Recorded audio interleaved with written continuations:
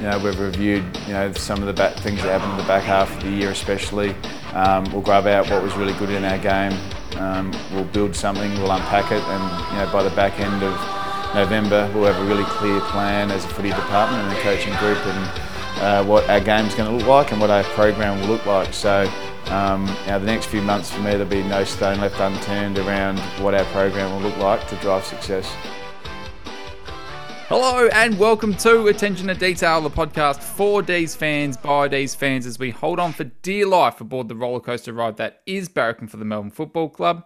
This episode is proudly brought to you by our sponsors Hop In Brewing and Valley Electrical Group. My name is Tim and I am joined by each and every week by my co-host Simo, mate. The season's over. Geelong are emphatically, they're the premiers. A fizzer of a grand final, but yeah, that's now done and dusted, and yeah, footy's over. Weekends are back. I don't know. How you doing? I'm doing all right. It's a bit weird without footy, and it's only been, a few days. But yeah, I miss it already. But the AFLW's on, the NBA's back on, and I've got a fantasy team for the first time ever. So I'm looking forward to diving deep into that. Disappointing end to the season, obviously, and we can only look for the positives, and that's heading into 2023. And yeah, it's something pretty exciting happening on this episode, my friend. Do you want to share with the listeners what we've got coming? Yeah, so we do. We've got an extremely special guest. Jason Taylor, the National Recruiting Manager for the D's, is joining us for a chat, which is, super exciting, especially moving into now the trade period and the draft, national draft as well too. He's the guru, he's the genius behind Melbourne's list building since 2013, and he's had a renowned career before the D's at Collingwood for doing a similar thing. So yeah, be really looking forward to chat to him about what Melbourne's looking to do in the off season, and a little bit about his time at the D's as well too, which is obviously so relevant now because we really need to make sure we're looking to bolster our list and our personnel heading into 2023, as you mentioned up top, a disappointing end to the season, and hopefully some few areas of need that they've identified and are targeting certain players through the trade and the draft. But yeah, that'll be really good. So we'll get to that. Just quickly on the grand final, as I said, fizzer of a game. I did actually go to the game, and it was like a fantastic atmosphere. Funnily enough, I was holidaying down in St Leonard's, and which was a really last minute thing, so down near Torquay there, and ended up jumping on the train from Geelong to the grand final in the most packed train I think I've nearly ever been into. And then coming back into Geelong, which was then by the end of the day completely shut off. You had the police traipsing around on horses, CBD all cornered off, cars tooting their horns, people yelling shit everywhere. As you would imagine, a team with a city that's just had their only team win a grand final. It would have been an amazing place to be if you're a Geelong supporter, but a pain in the ass if you're trying to get picked up from the Geelong station. I had to walk about 2 or 3K to get picked up because, they'd cornered off everything. So Geelong, too good. It was never in doubt after the first few minutes. I don't know, don't want to spend too much time talking about them, but it was a pretty emphatic display. It was pretty much very similar to the way we did it when we were coming in into the finals off a bit of a winning streak, I think 4 at the time. But their back end of the second half of the year was just emphatic. I think they ended up winning the last 13 or 14 games. So, yeah, and to be honest, the last 2 games, they pretty much did it in the way we did last year. Just 2 absolutely comprehensively big wins. I mean, obviously they took care of Brisbane, minus a few extra late goals. But then the way they did it in the grand final was just, from the get-go, it was just bang, bang, bang. It was just, they had Sydney on the ropes. They had no idea what was going on the Swans. And to be honest, I was very disappointed being one of the Swannies to win. Not really a bit of a soft spot for the Swans. I think if I went for an interstate club, it'd be the Swannies. So yeah, very disappointed. But another Buddy Franklin stinker in a grand final. The last 3 of his is not been great for the Swans, but. You should have heard the jeers when he touched the ball late in the fourth quarter. I think it maybe his first kick or something like that. But there was a span of about 30 seconds where he touched the ball 3 times, and the crowd just absolutely got stuck into him. And since then, or not since then, just prior to the grand final, signed on for another year. So he's going around for one final season, but. yeah, I think they just looked shell-shocked. They didn't really know what hit them, and yeah, Geelong, a well-oiled machine, well and truly done and dusted by the end of the first quarter. So anyway, that's enough about Geelong, don't you reckon? Yeah, enough about that. More about us, Tim. Just before we do get into the Jason interview, I think just a real quick grade, I reckon, of our season before we chat to Jason, and obviously we can dive in a little bit deeper post-chat. But you first, what would you grade us out of 10? Look, it is hard because I suppose it's really a tale of two halves of the season, isn't it? It's carrying on with this momentum that we had from the grand final and everything from 2021. We managed to sort of sustain that over the first 10 games of 2022 without really hitting our straps. You know, we weren't playing at our 100% best, but we were still able to sort of grind out wins, finding different ways to win, playing only probably 30-40% of a game where we could just click for 20, 25, 30 minutes and really put sides away. And I think that showed a lot of character about the D's. I think just the second half, again, similar to 2021, but at the second half of the season, and listening, I suppose, to the players and coaches post this season just gone, and talking about probably the lack of rest that they had, the lack of a break between the seasons, was probably something that really came back to bite us in the arse towards the end of this year. And I think that was pretty evident when you saw the players, the fitness and the energy probably just drop a bit at certain times. And you could just tell, even with our run back into September, it wasn't the most convincing. And yeah, whilst it was very disappointing not to win a final, I think we did extremely well to finish second. I think, had the Carlton win not happened, we could have finished fifth and gone out the first week of the final. So I think we gave ourselves the best shot in terms of, I think, the list and I think where we were at physically. But ultimately, yeah, it's disappointing. If I'm to give it a score out of 10, I mean, it's a 5 or 6 out of 10. I think personally, because there's probably slight things that maybe in hindsight seem easier to do, like from personnel decisions, team selection, as you mentioned. But it was so evident when the late game fade outs were starting to happen more and more, that the problems were really evident. The cracks were starting to appear and they were really clear. And I don't think that teams really feared us the way that they did last year. So there was that sort of lack of killer instinct, but I think there was sort of the fatigue certainly set in. So as you mentioned, you got to take the positives out of it, but I think finishing second and not winning a final, and I think that our game plan was so normally well structured to be able to cope with some of those things. It's ultimately a disappointing end to the season, but as you mentioned, we can't dwell on it too much. You just hope that I think I talked about it in our last pod with Shannon Gill. Going into the Brisbane game, I think we had to be confident that we would come out on top because they're not in the top 4 best sides of the competition. And that's a fact. And yeah, the fact that we weren't there, that's our own fault. But that's just what I'm feeling. That was a very long answer, Tim. I can appreciate it though. Yeah, a lot of good learnings there. I reckon you've given us almost a snapshot of the 2022 season just there in the space of 3 minutes. Did you feel my emotions going up and down, up and down? Yeah, there was a bit in that, but the roller coaster. To give you the roller coaster. There it is. I'm going to give us a 7 purely based on the way our VFL side went about their things and the players just obviously just adapting to the system that we want to run, only losing 1 game for the year. I think there's so many positives that come from, the club as a whole. To win the VFL flag, I thought that was huge and just get, some really good time into our younger players just to build that depth as well. Yes, it was disappointing, but giving it the 7. It did well to finish second, but then again, very disappointing way to end. But I just want to get back into the 2023 season. I hope we see a flag, which would be the end result where this team can do that. It's just a matter of staying healthy at the right time. We're super healthy in 2021, and I think we're just going to get that fitness base and that part to get our game right again, because whatever Burjo did with us in 2021 was just exceptional. And I mean, you'd think that the program would run the same, but will the team just to overrun sides? But this year we got it overrun. So that interesting looking into it, but enough for us talking. I think it's time for Jace. Sounds good. All right. Yeah, we'll see everyone then.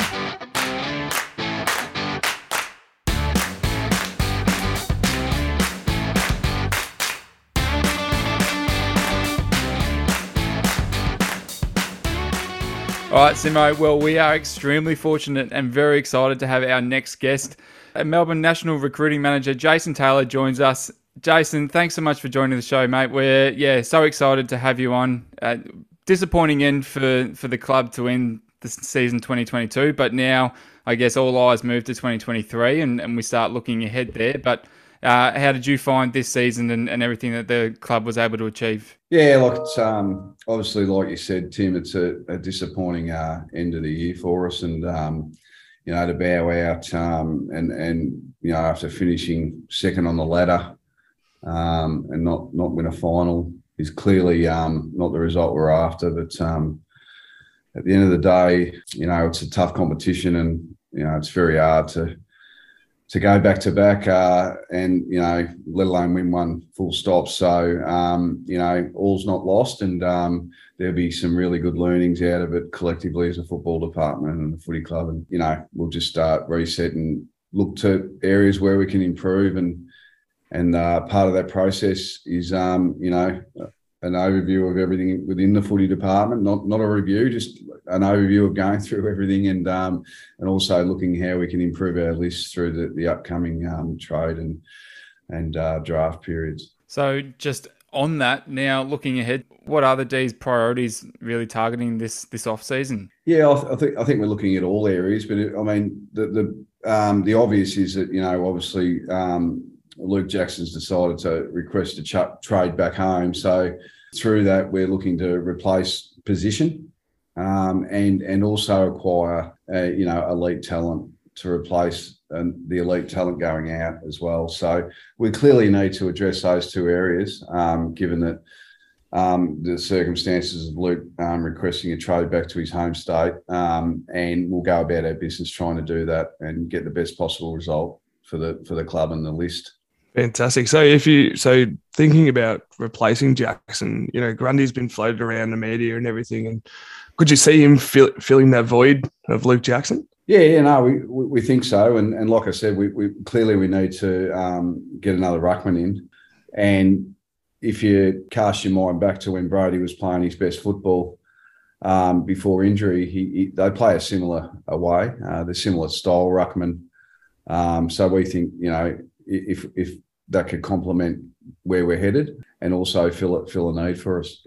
Yeah, with Luke Jackson, unfortunately departing now, and like the go home factor has been, I suppose, a big part of the draft, and it always has to be in recruiting managers' heads and stuff when you look to making a pick. But is it something now that's probably more prevalent than ever, being that he only spent 3 seasons at the club, unfortunately, and we've got a couple of WA boys there as well. Is that something that's even more so now in the mind of recruiters, do you think, across the board?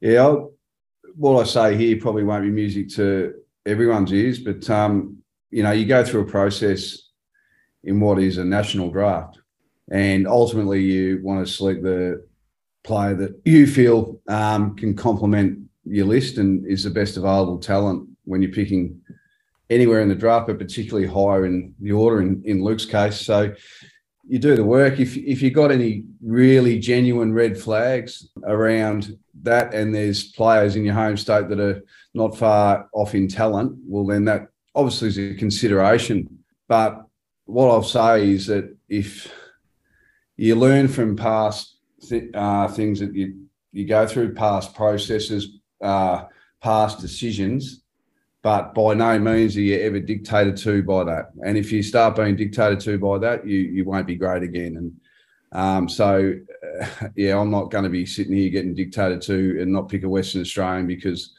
of, a fear that may not be there.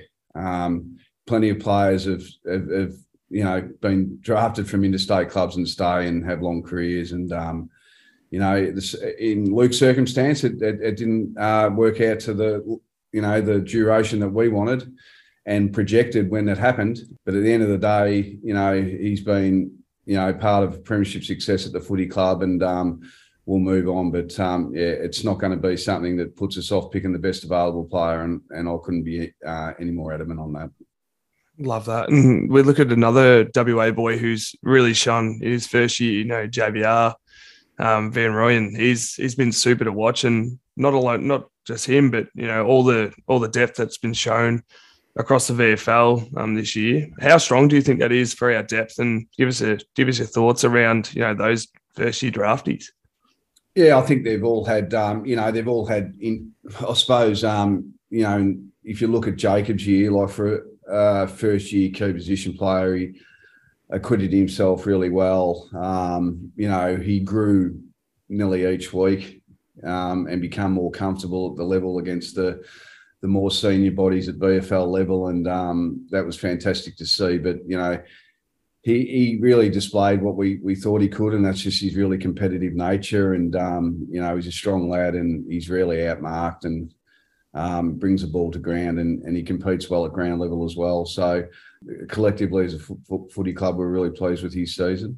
And of the other boys, like Blake Howes had interrupted year, started the season really well, but with that stress fracture of the foot region, it's a pretty significant injury that he, so then you see another side of footy, and that's how they acquit themselves to the rehab process. And we're really pleased how he did that, and he was able to get himself back and play some okay footy towards the back end of the year and in a premiership. And, so same with Tajway Woden, like we're really pleased with his year. Had a very good grand final as well. All you can want from those boys is that, they improve on the areas you're working with them, and they show that they're adapting to the level, and I think they all did that. Juddy McVee as well, probably his best game was in the grand final for the year. And it's a big adjustment for some of those lads, and, with the bigger bodies, and it takes a bit of time to adjust. And as a football club where our list stands, we're really patient with being able to grow and mature. It's even been, well documented, I think, through, this post-grand final. There's a lot of players that have played some significant VFL, even with Geelong on their list. And I think if you look at Tom Sparrow and Jimmy Jordan, just to give a couple of examples, that, patience and helping young players grow their game can really set them up for successful AFL stints. Definitely. I think there's been, I know Goody sort of spoke towards leading up to that semi-final there about a number of players that could have been at AFL level, and there was a bit of a calling for Van Rooyen to maybe get a bit of a berth in the semi-final. But if you were to pick a player, Jace, that would be able to break into our side pretty early on next year, is there anyone that sort of comes to mind initially? Because we had, as you mentioned, a number of performers. I know Bailey Laurie's another one that sort of, I think, came close, played a couple of really good games late in the season as well too. But is there anyone that you can see making a case for breaking into the senior side early on? Yeah, well, Bailey's another one that he had a little bit of a shoulder towards the end of the year that wasn't allowing him to be at his absolute best, but he was able to come through. He had a pretty good year, Bailey. He made some real strides, and we looked at Bailey clearly as a first-year player this year. He had no luck in his first year. He had a significant fracture. There was a couple of just training accidents, and it was a bad injury, the eye socket, and so we really felt that, given that, with the COVID, he'd missed a fair bit of footy. Then he comes into his first year at AFL level. We'd really basically treated him as a first-year player this year. So all those boys you spoke of, it's a reset. It's a new pre-season. Who comes back and puts their best foot forward? All those things come into account. But on the progression of this year, you think that, Jacob Van Rooyen to give himself some chance to push towards selection early next year. And, we're talking players like Toby Bedford, Kay Chandler as well. Like, they're well and truly. We speak of that model of the VFL. Well, Cade and Toby are playing well above the VFL level, and when they get their chance, I know they're going to be successful at AFL level, and we look forward to seeing that with us. Could easily see a number of, that competitive nature and having competition to make it into the senior side is always seen as a healthy thing. And we've certainly got a number of players there, and been some chatter in the off season about players like Bedford potentially getting interest from elsewhere. But, he's a really exciting young forward who definitely took his chances when he got a spot in the side. So we'd love to see him stick around. Just on that, it was fantastic for those boys to play in the premiership as well. Like, we're well led down at Casey with Jimmy Munro, Mitch White, Matty Buntine, those senior players.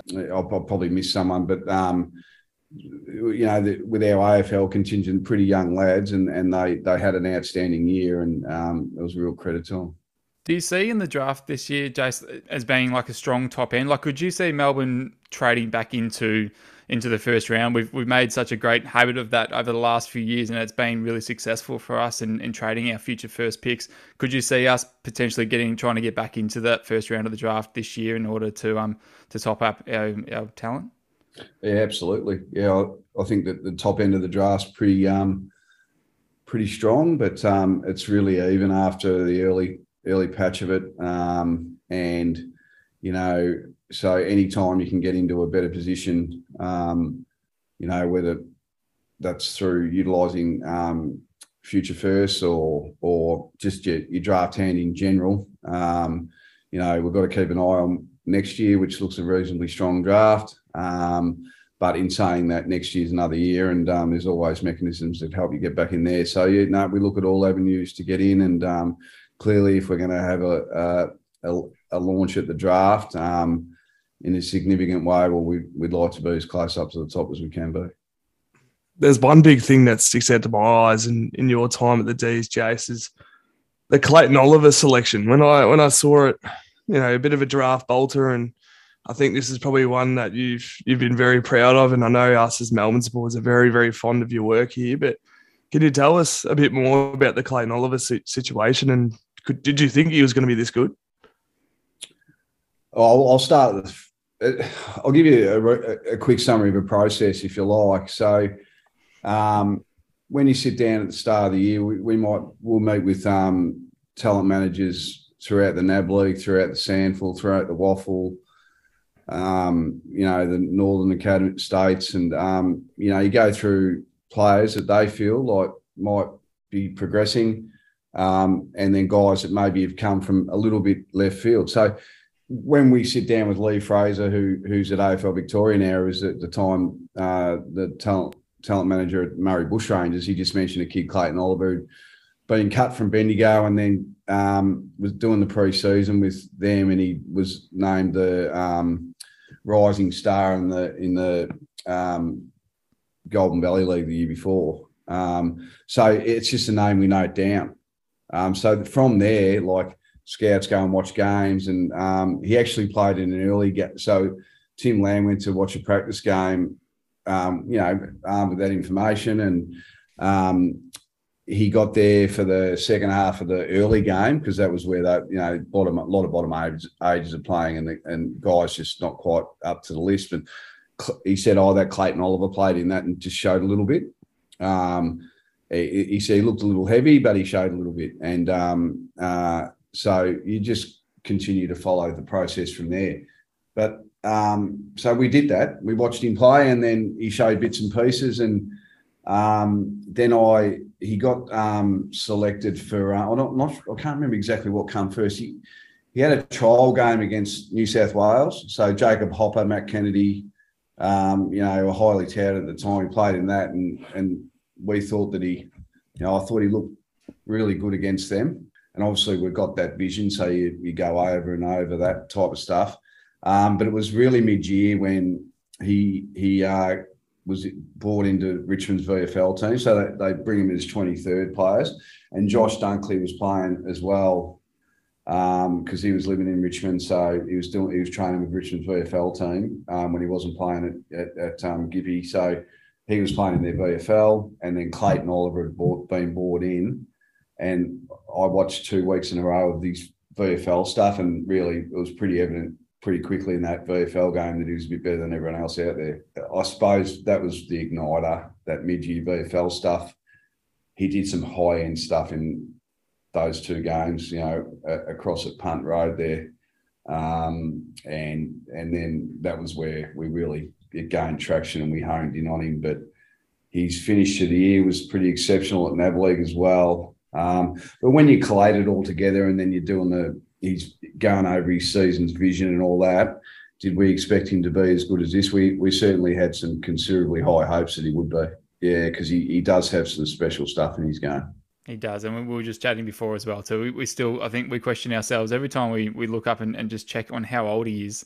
And for him to be this good at this young age, and to think that we're certainly, we're in for a treat in terms of being able to watch him for the next, probably near decade again, still in the red and blue, and watching one of the greats for the club and probably in the game, sort of unfolding before our eyes. We're definitely relishing that in the midfield that we have as well too. Credit to him too, like Clayton after his first year, he had a pretty good first year, but he needed to get his standards to a different level. And I think if you would have heard Clayton credit Billy Stretch, who got the most out of himself, Bill, and but he was a real driver for Clayton, and set the standards that now Clayton sets, each and every week. And you don't need to be, in the inner sanctum, I suppose, to know that you can't perform like he does as consistently as he does if you don't prepare yourself really well.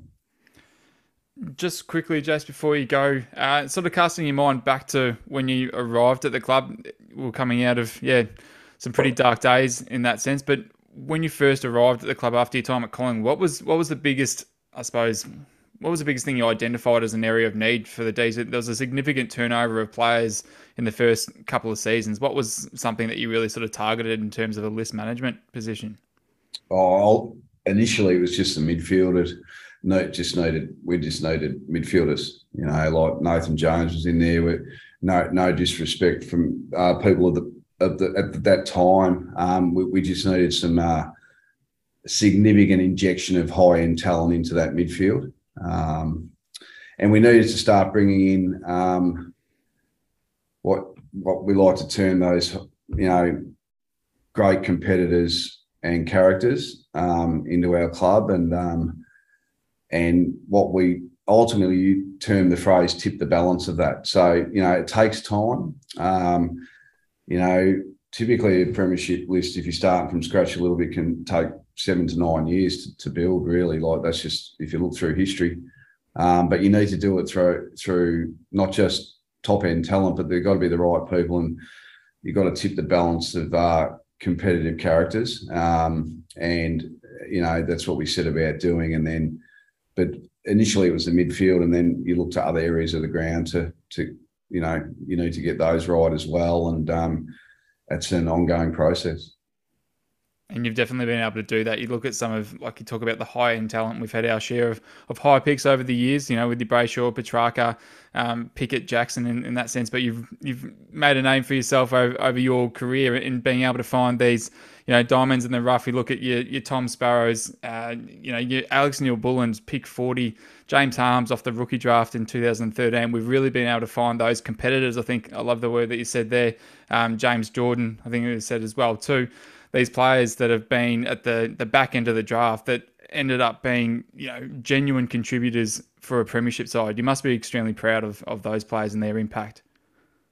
Yeah, 100%. Tom and James in particular, they're real drivers of standards, because they're just quality people. And, there's others as well, like Harry Petty and that. They're just really good characters who, and Cade, and and that's important in what we do, and it's important in building a list and a team that will get better, I suppose, if you like. They need to have that real drive and love of the game in their stomachs, and certainly a number of, if not all, of those boys really have that, and so that's important. But it's a credit to our recruiting team, which at various times through COVID has lessened, if you like. But we still had an incredible group of full-time members. In obviously Lambie's now list manager, and Kelly O'Donnell, and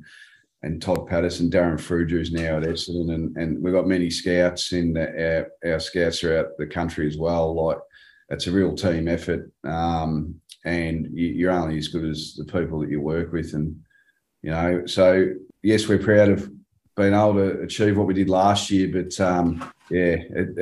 when you get to this year, our job is we need sustained success, and if we've got the group there now, we just need to make sure we utilise that. Fantastic, mate. Well, we know we've got to run, so look, we'll let you go, but thank you so much for today. We really appreciate your time, and it was great to get your insights about, your journey for the D's, but also looking ahead in what, as you said, looking for that sustained success, and for all the supporters and listeners out there. I know they're really interested to see what we do in the off-season this year, but looking forward to seeing us all back on the track for another tilt at the flag next year. All right, thanks a lot, Tim. Thanks, Simon. All right, thanks, Shaz. Thanks, mate. Enjoy.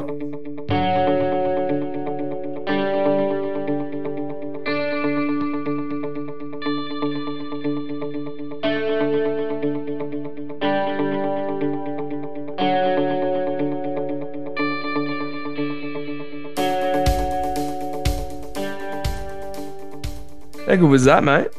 Yeah, amazing, fantastic to talk to Jason there, and like just some incredible insights, I suppose, into the brains trust behind Melbourne's thinking and how they're going to really address this off season looking forward, and also interesting to hear about some past selections and some players that we're watching now, and his ability to be able to find these amazing contributors in the later stages of the draft and how they've really impacted our side as well. 100%. And I think that going through, what our biggest needs are, and that's obviously with Luke Jackson going out, unfortunately, it's left a big gaping hole, and that gaping hole is our ruck stocks. I mean, we've got Gawn, and pretty much that's it. Sam Wiedemann was playing main ruck in the two, so it could be interesting. The reason, there's a lot of news circling around about could Wiedemann be traded? Pretty interesting to know that he just re-signed last year, and the news was floating around. But I think we do need to keep him purely basis, as an insurance policy, basically. But I think what the D's are really looking for is a like-for-like replacement for Jackson, and that is Brodie Grundy, which is completely. It seemed to be believed as to how that would actually eventuate and actually work. But Grundy at his best is basically a Luke Jackson. Not as agile at ground level, but still can be used as an extra midfielder. Who knows what's going to happen? Is Gawn going to be a focal point up forward? I mean, we've seen what Gawn does at times. I mean, it showcased he's probably his best work purely out of the ruck, to be honest, or as a ruckman out of the ruck stoppage in the forward line. But it'll be interesting. It'll be interesting to see what actually eventuates. Is Brodie Grundy the answer? I don't know if he's the answer, but he's the next thing in line. As you mentioned, we've got no stocks there, so it certainly needs to be addressed, and it'll be something that you can't rely on. A fresh rookie coming in to sort of fill that void. So I think you look at the Jackson deal, and like he's an asset, and what we sort of require back from him is really going to unlock what we do for the rest of that trade period. So, whether that's through, trade and free agency or through the draft. So you think that, Melbourne asking for a pick inside the top 10 plus another first rounder, no doubt we'll probably swap, like a second or third or something like that to expect at least 2 picks back. And one of those first rounders, you'd hope the later one, or definitely the latter one, would be the one that probably unlocks Brodie Grundy. It sounds like that also, few reports surfacing yesterday that there's a bit of, he's not entirely happy with, I think, his treatment at the Pies. Not too dissimilar with what happened with Treloar as well too. So that, I think, with De Goey probably closer to re-signing than not, they were really sort of forced to make a decision about who they want to keep at their club. And I think De Goey had a pretty solid final series and shown that he can certainly be a difference maker there. And as long as he, behaves. So I think the Grundy thing is probably going to happen. I think more likely than not. And look, I don't know what it looks like. We chatted about this the other week with Shannon Gill and how it could work. And Jason talked about that they certainly see that as part of the game plan in terms of 2 rucks working. And he mentioned, as you said, Grundy at his best could be similar to Luke Jackson, which, yeah, it could be a little bit of a stretch in terms of, the agility side of things, as you mentioned before. But, it has to be done. Like, there has to be some sort of contingency there. And I think you're right, keeping Weeds as well too, holding him to his contract, trade request or not, is certainly something that they would want to do just for safe. 100%. And I suppose Grundy comes with a huge pay packet, but if we offer the more we offer, the more Collingwood's going to be inclined to pay part of his contract. So I think there's chatter around them. What's he on about $1 million? So I think Collingwood were looking to pay about 300K of it, give or take what we give for him. But then to go with that, I mean, obviously for us to fit in the salary, there's going to be some players that are going to look elsewhere. And I think one that's come out today is Jaden Hunt to West Coast, which is, to be honest, a shit loss because, I mean, the things that he provides, I mean, obviously it's not overly consistent in what he does, but when he does provide, that run and dash, and also his defensive game has really improved over the last 2 years. To lose that's going to suck. Toby Bedford's another one that's been, heavily linked to the Giants and also Essendon, I believe, maybe in a couple other clubs that, he provides a little bit of X factor up forward. I mean, he showcased that in the games he played for us this year and obviously had a strong season in the VFL.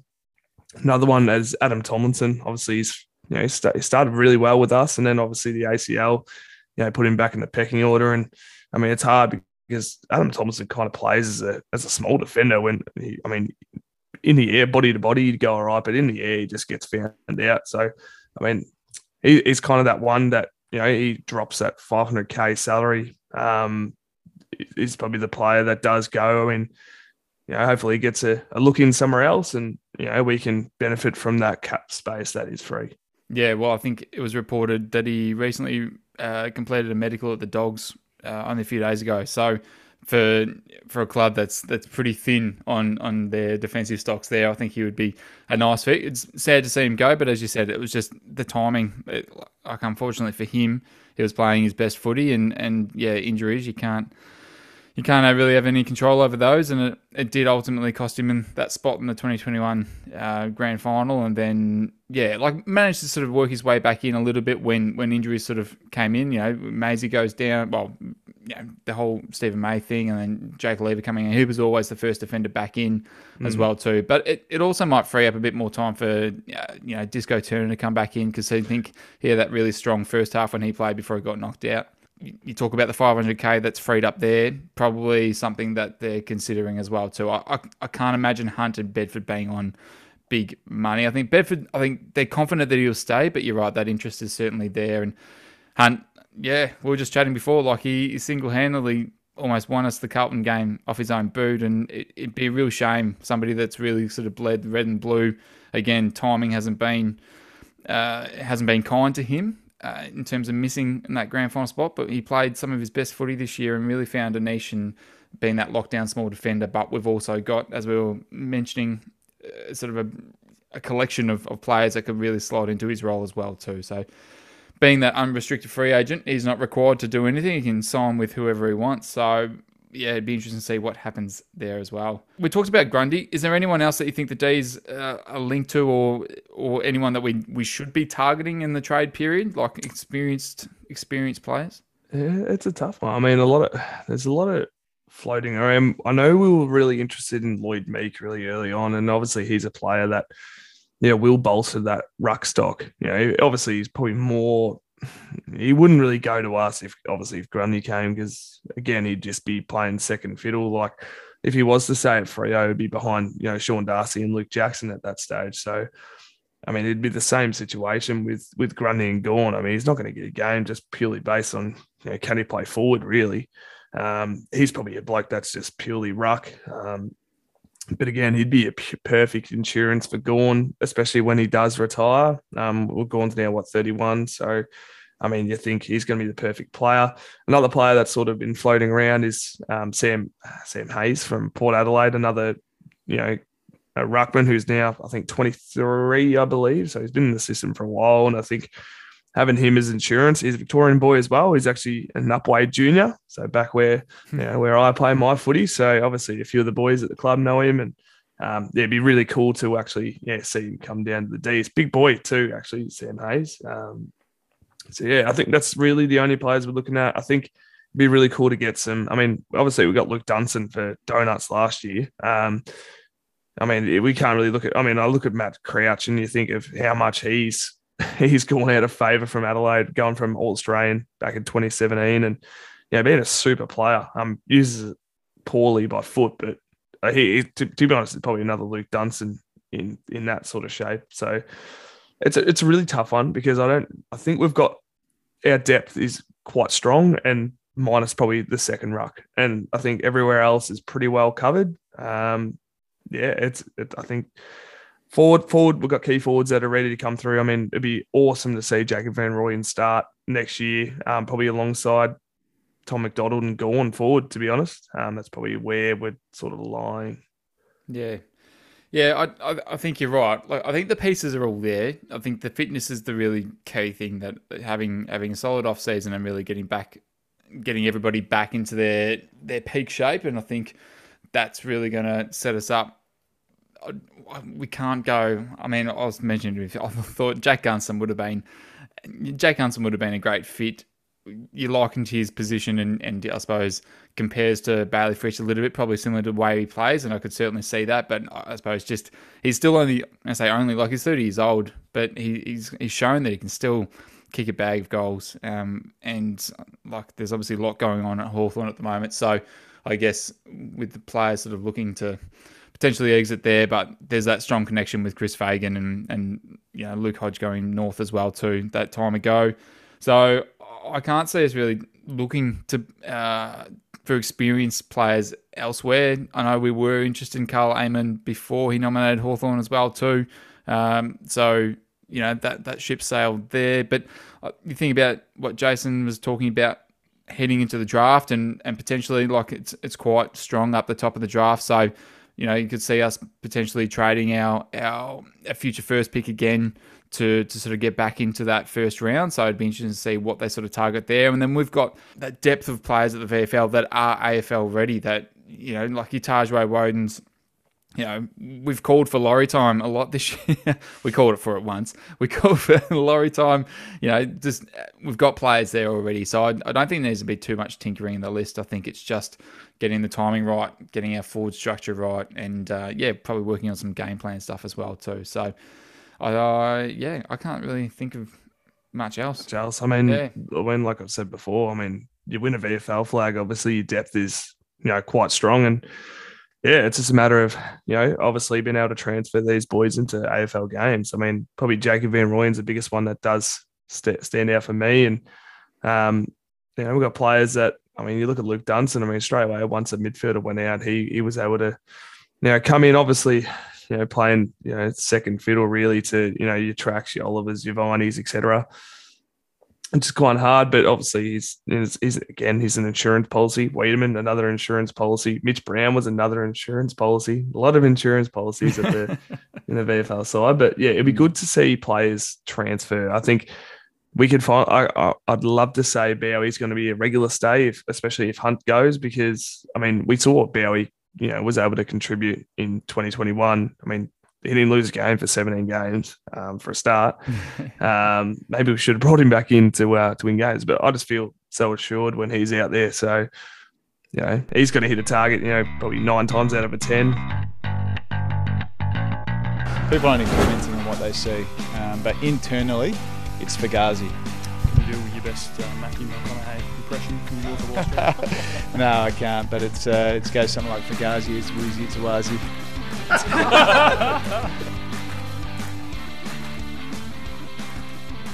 All right, Simo. Well, now quickly finish off our last Fugazi of the year. Well, I think so. At least for focusing on season 2022 as well too. So biggest talking point, summing up season 2022 in a comment. We've got a couple here to finish it off for the year. Who have we got there first? The first one comes in from Jeffrey Bass. Unfortunately, this year was pretty disappointing compared to last year's awesome premiership. It's a tough competition and very difficult to win a flag. Bring on 2023.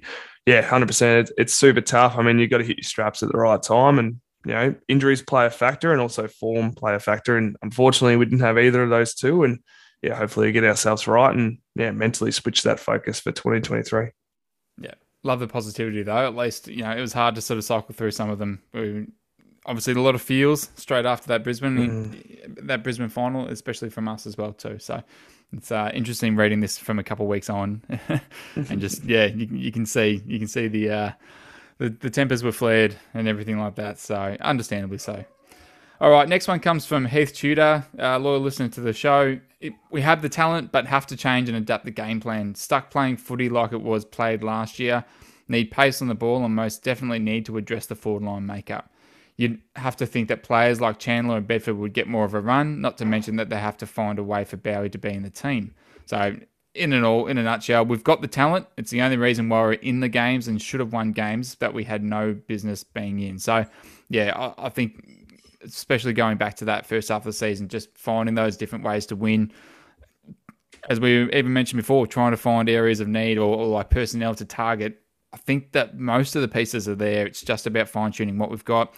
The Casey flag, if anything, just proves the depth that we have, and maybe it is just utilising a few of those players that I think I remember, you were speaking about this on the last pod. We didn't tinker with too much, and I suppose you wouldn't from a grand final, from a premiership side. You wouldn't tinker with it too much. You kind of back yourself in. So now we've experienced the disappointment of this year. We've got those players that are playing in the twos, and a lot of them that are playing at AFL level, above VFL level, and certainly deserve a berth in the side. We start to see some of them coming through next year. 100%. Next one comes in from Sue Barber. Being overrun up to halftime when we had a decent lead. Why didn't JVR get a game as well as some others when clearly there are injuries? Very disappointing into the season. Yeah, I mean, we've said this before. I think we're playing it safe, to be fair. Again, we're backing our players in. And I think Goody had that mentality, and I think, unfortunately, they did get it wrong. I think JVR definitely deserved a gig. I mean, it's hard as a key position player. He could have been another Jack Watts all over again. But to be fair, I think looking in hindsight, I thought this is going to be the best thing for JVR. He's going to come in next year and absolutely take the competition by storm. And at 19, I think that the world's his oyster. There's so much potential there. It's crazy. I hope we don't lose him to WA. We won't. Don't say it. We won't.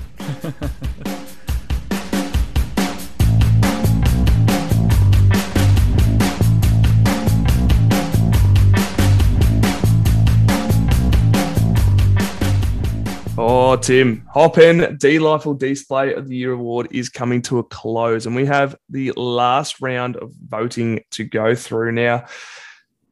Mine for this game, I mean, it's gone for a while. And to think back to the game, I'm thinking, geez, it just reminds me of how well Brisbane's midfield just really strangleholded us. And, that played a pivotal role in the second half of that game, unfortunately. And, we got stranglehold. So to go through that, I thought my one vote goes to Christian Petrarca to play on one leg, have 27, still be relatively influential. I thought, big kudos to him, and hopefully he has another big preseason. And, I think it'll be good for us not to be so, I don't know, there was probably a little bit of arrogance about us in the second half of the year, to be honest, and hopefully that shifts around. So a little bit of 2018 Richmond about us. Yeah, I'm down for that. One vote for me goes for Alex Neil-Bullen. I just thought that he played a really solid game, for as much as that he can contribute, and just kick that goal late when we just had that little bit of a sniff towards the end of the fourth quarter when we had that flurry of goals there. His goal was really important, and I thought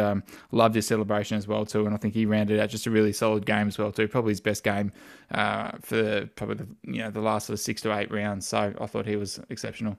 Yeah, there's probably one area where Nibbler really didn't, well, more so his 2021 year, kick more goals as opposed to this year. And I think for him to get back into that goal-kicking form is going to be huge for us. My 2 votes goes to Eddie Langdon, had the 24 and 2. I thought he was pretty solid across the game, and supplied us some attacking flair. So he's just a star in his position, and hopefully he gets back to his dominant best in 2023.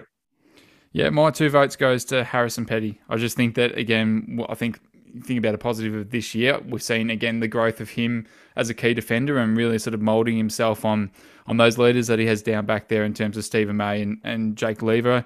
And yeah, 11 intercept possessions, 8 marks, game high intercepts, game high marks for both sides. So I thought it was a really strong game from him, who finished the season really strongly as well too.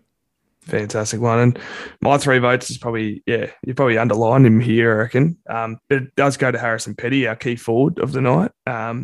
Supplied probably more than Ben Brown did in the space of 5-10 minutes. Could this be the change for Petty? Could he be the ultimate swingman? I mean, he showcased it and took a huge pack mark. It was unreal and then kicked truly. But yeah, his intercept game was awesome. I mean, he had the 18 and kicked a goal. I thought it was incredible. Definitely his best game for the club. Unfortunately, it didn't result in a win.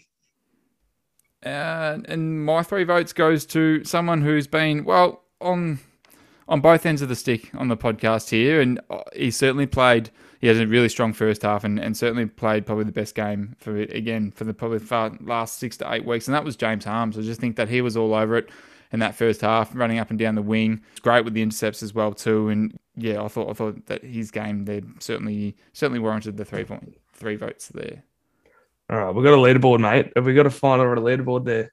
All right, yes, we do. So we've known the winner now. It's been pretty clear for a while. Mind you, I don't think our winner polled a vote in probably the last 4 or 5 games of the round. I don't have the breakdown of week by weeks here, but let's start from number 5. Well, let's just go to the top 5. So coming in 5th and a really strong end to the season. I don't think polled early very much at all, but in 5th with 16 votes is Harrison Petty. So yeah.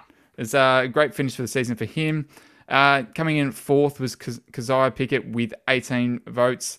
3rd, Gus Brayshaw with 20 votes. 2nd, Clary with 29. And 1st was Jack Viney, who once held, I think, a 16-vote lead.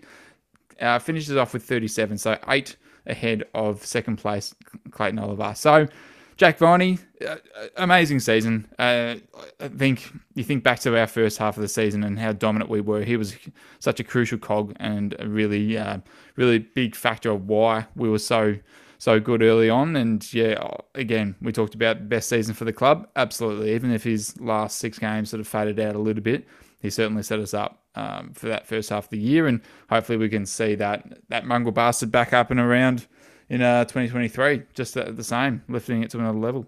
Yeah, 100%. I think he's probably going to be a bit hard on himself for the way his 2 finals games went, because he was definitely down on his performances across most of the year. And I think he'll be driving the standard in the preseason, and I can't wait to see him go out there in 2023.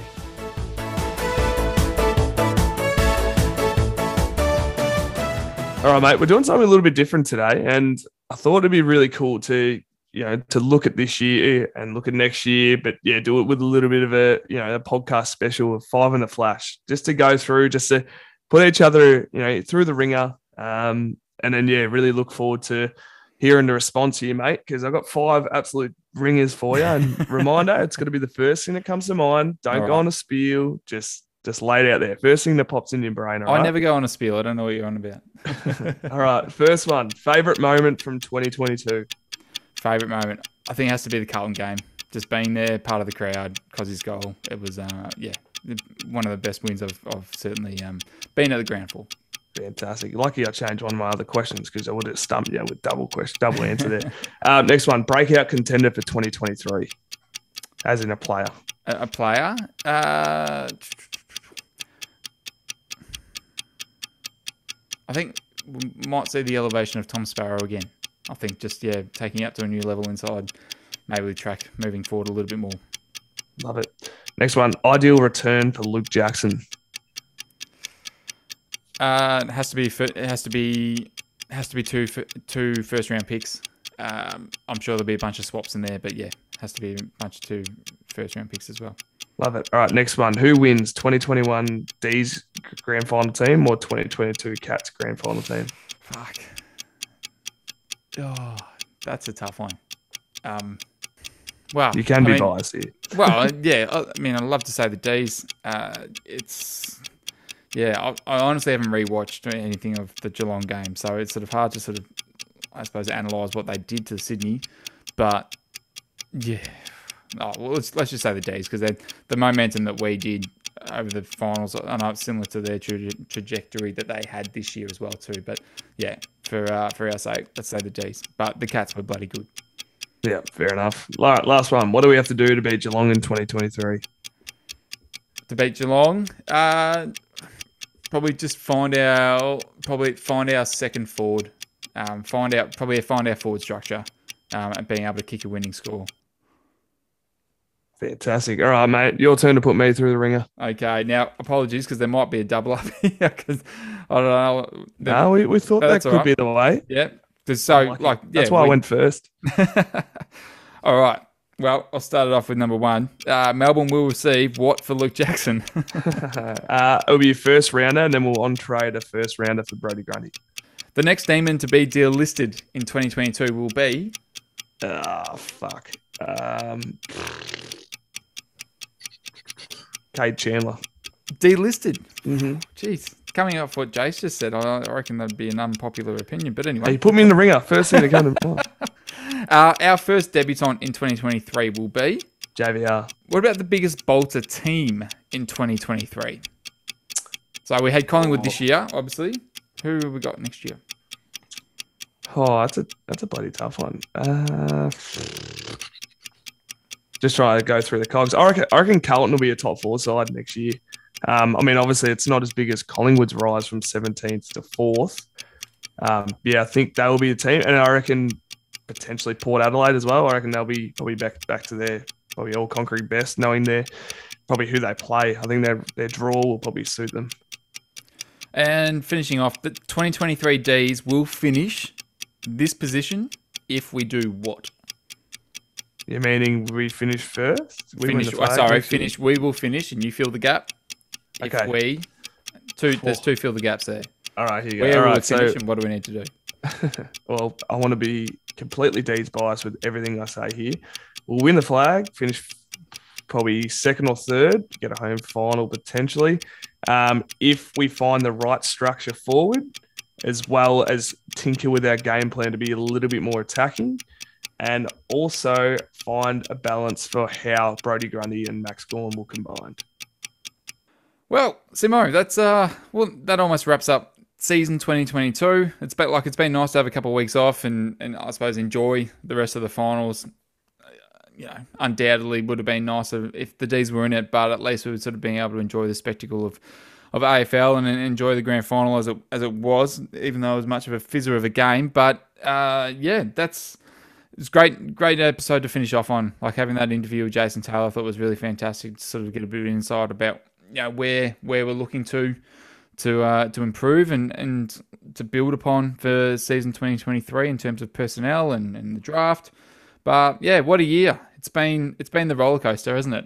Oh, that's fair to say that's one thing, but I thought I'd flow this one out and thank you for all the the edits and getting a special guest and involving me in this. I think it's just something great that kind of get everything off the chest, talking about the Ds and get to experience some pretty awesome stuff, talking to past players and people that are involved with the footy club, especially today. I thought that was amazing. So thank you for all the work you've done, and hopefully 2023 we can bring you some joy being there on the day.